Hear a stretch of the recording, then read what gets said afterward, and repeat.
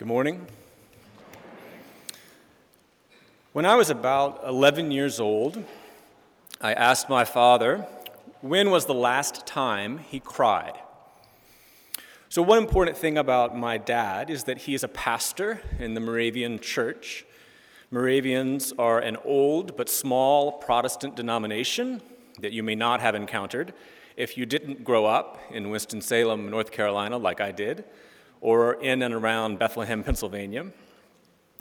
As an 11-year-old, I was embarrassed to cry, but I noticed that it seemed more acceptable for grown men to cry, so I figured my dad might have cried in the last few years. My dad said, "Last week." I said, "Why? Was it something I did?" He said, "I held a man's hand while he died. He had been sitting in the hospital room with a member of our church." So that's the first part of my faith story, being surrounded by exemplars of people following God's call. My mother's father and my mother's brother are also pastors. My parents, as we were growing up, tithed 10% of their gross income back to the church that had just paid it to my father in salary. And this brings us to the second part of the story, which is finding my own way of contributing to the community of faith. Of course, as a kid, I went to church. That wasn't really an option. But my church also asked people when it was stewardship season to fill out time and talent forms, listing the things that you could do for the church that were not strictly about a monetary contribution. And as a kid, time and talent, more or less, is what I learned to give. I was in the children's choir, the youth handbell choir, the junior and senior high youth groups. I played the pipe organ in church sometimes. I was the youth representative on our equivalent of the vestry.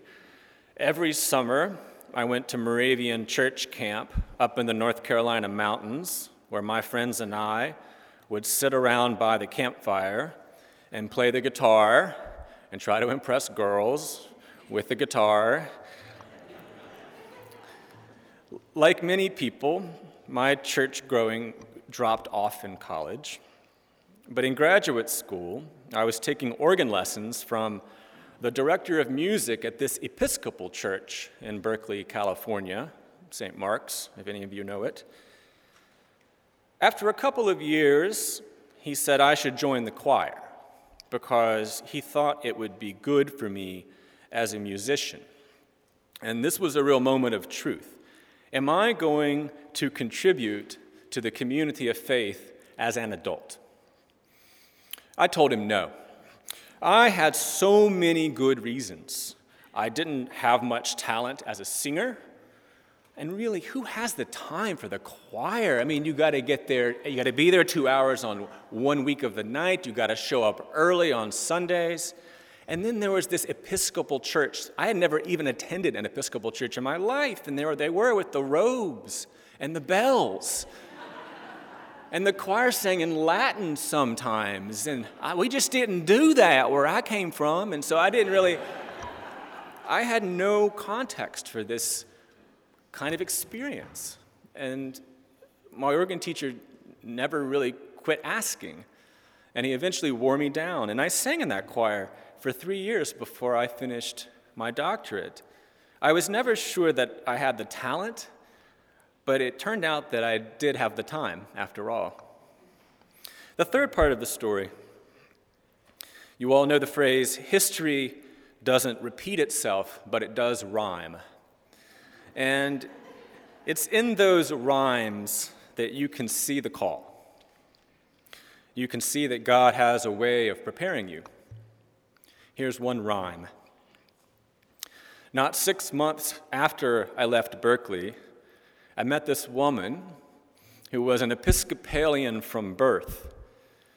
14 months later, Serena and I were married in an Episcopal church, and 2 months after that, I moved to Washington, and a couple of years after that, we came to St. Columba's. That was 10 years ago. Another rhyme, music. At the 9 o'clock service this morning, it was my kids that were singing in the children's choir. And I'm still playing the organ sometimes in church. Another rhyme, I'm still learning to say yes, which is not what I said to Jason Cox the first time he asked me to spend a week in West Virginia with the high school youth who would go on the St. Columbus Appalachian Project, because I don't really have any talent for construction, and a week, who has the time? And then next year he asked me again, and I said yes. And on the first night in West Virginia, I found myself at a church camp in the mountains, playing the guitar while we sang around the campfire. God has a way of preparing you. One last rhyme. After 5 years of marriage, Serena told me that she was thinking about quitting her law firm and going to seminary.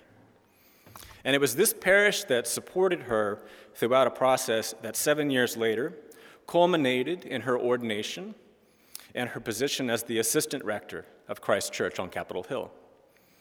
So now there's another pastor in my family. Fortunately, I know a few things about that.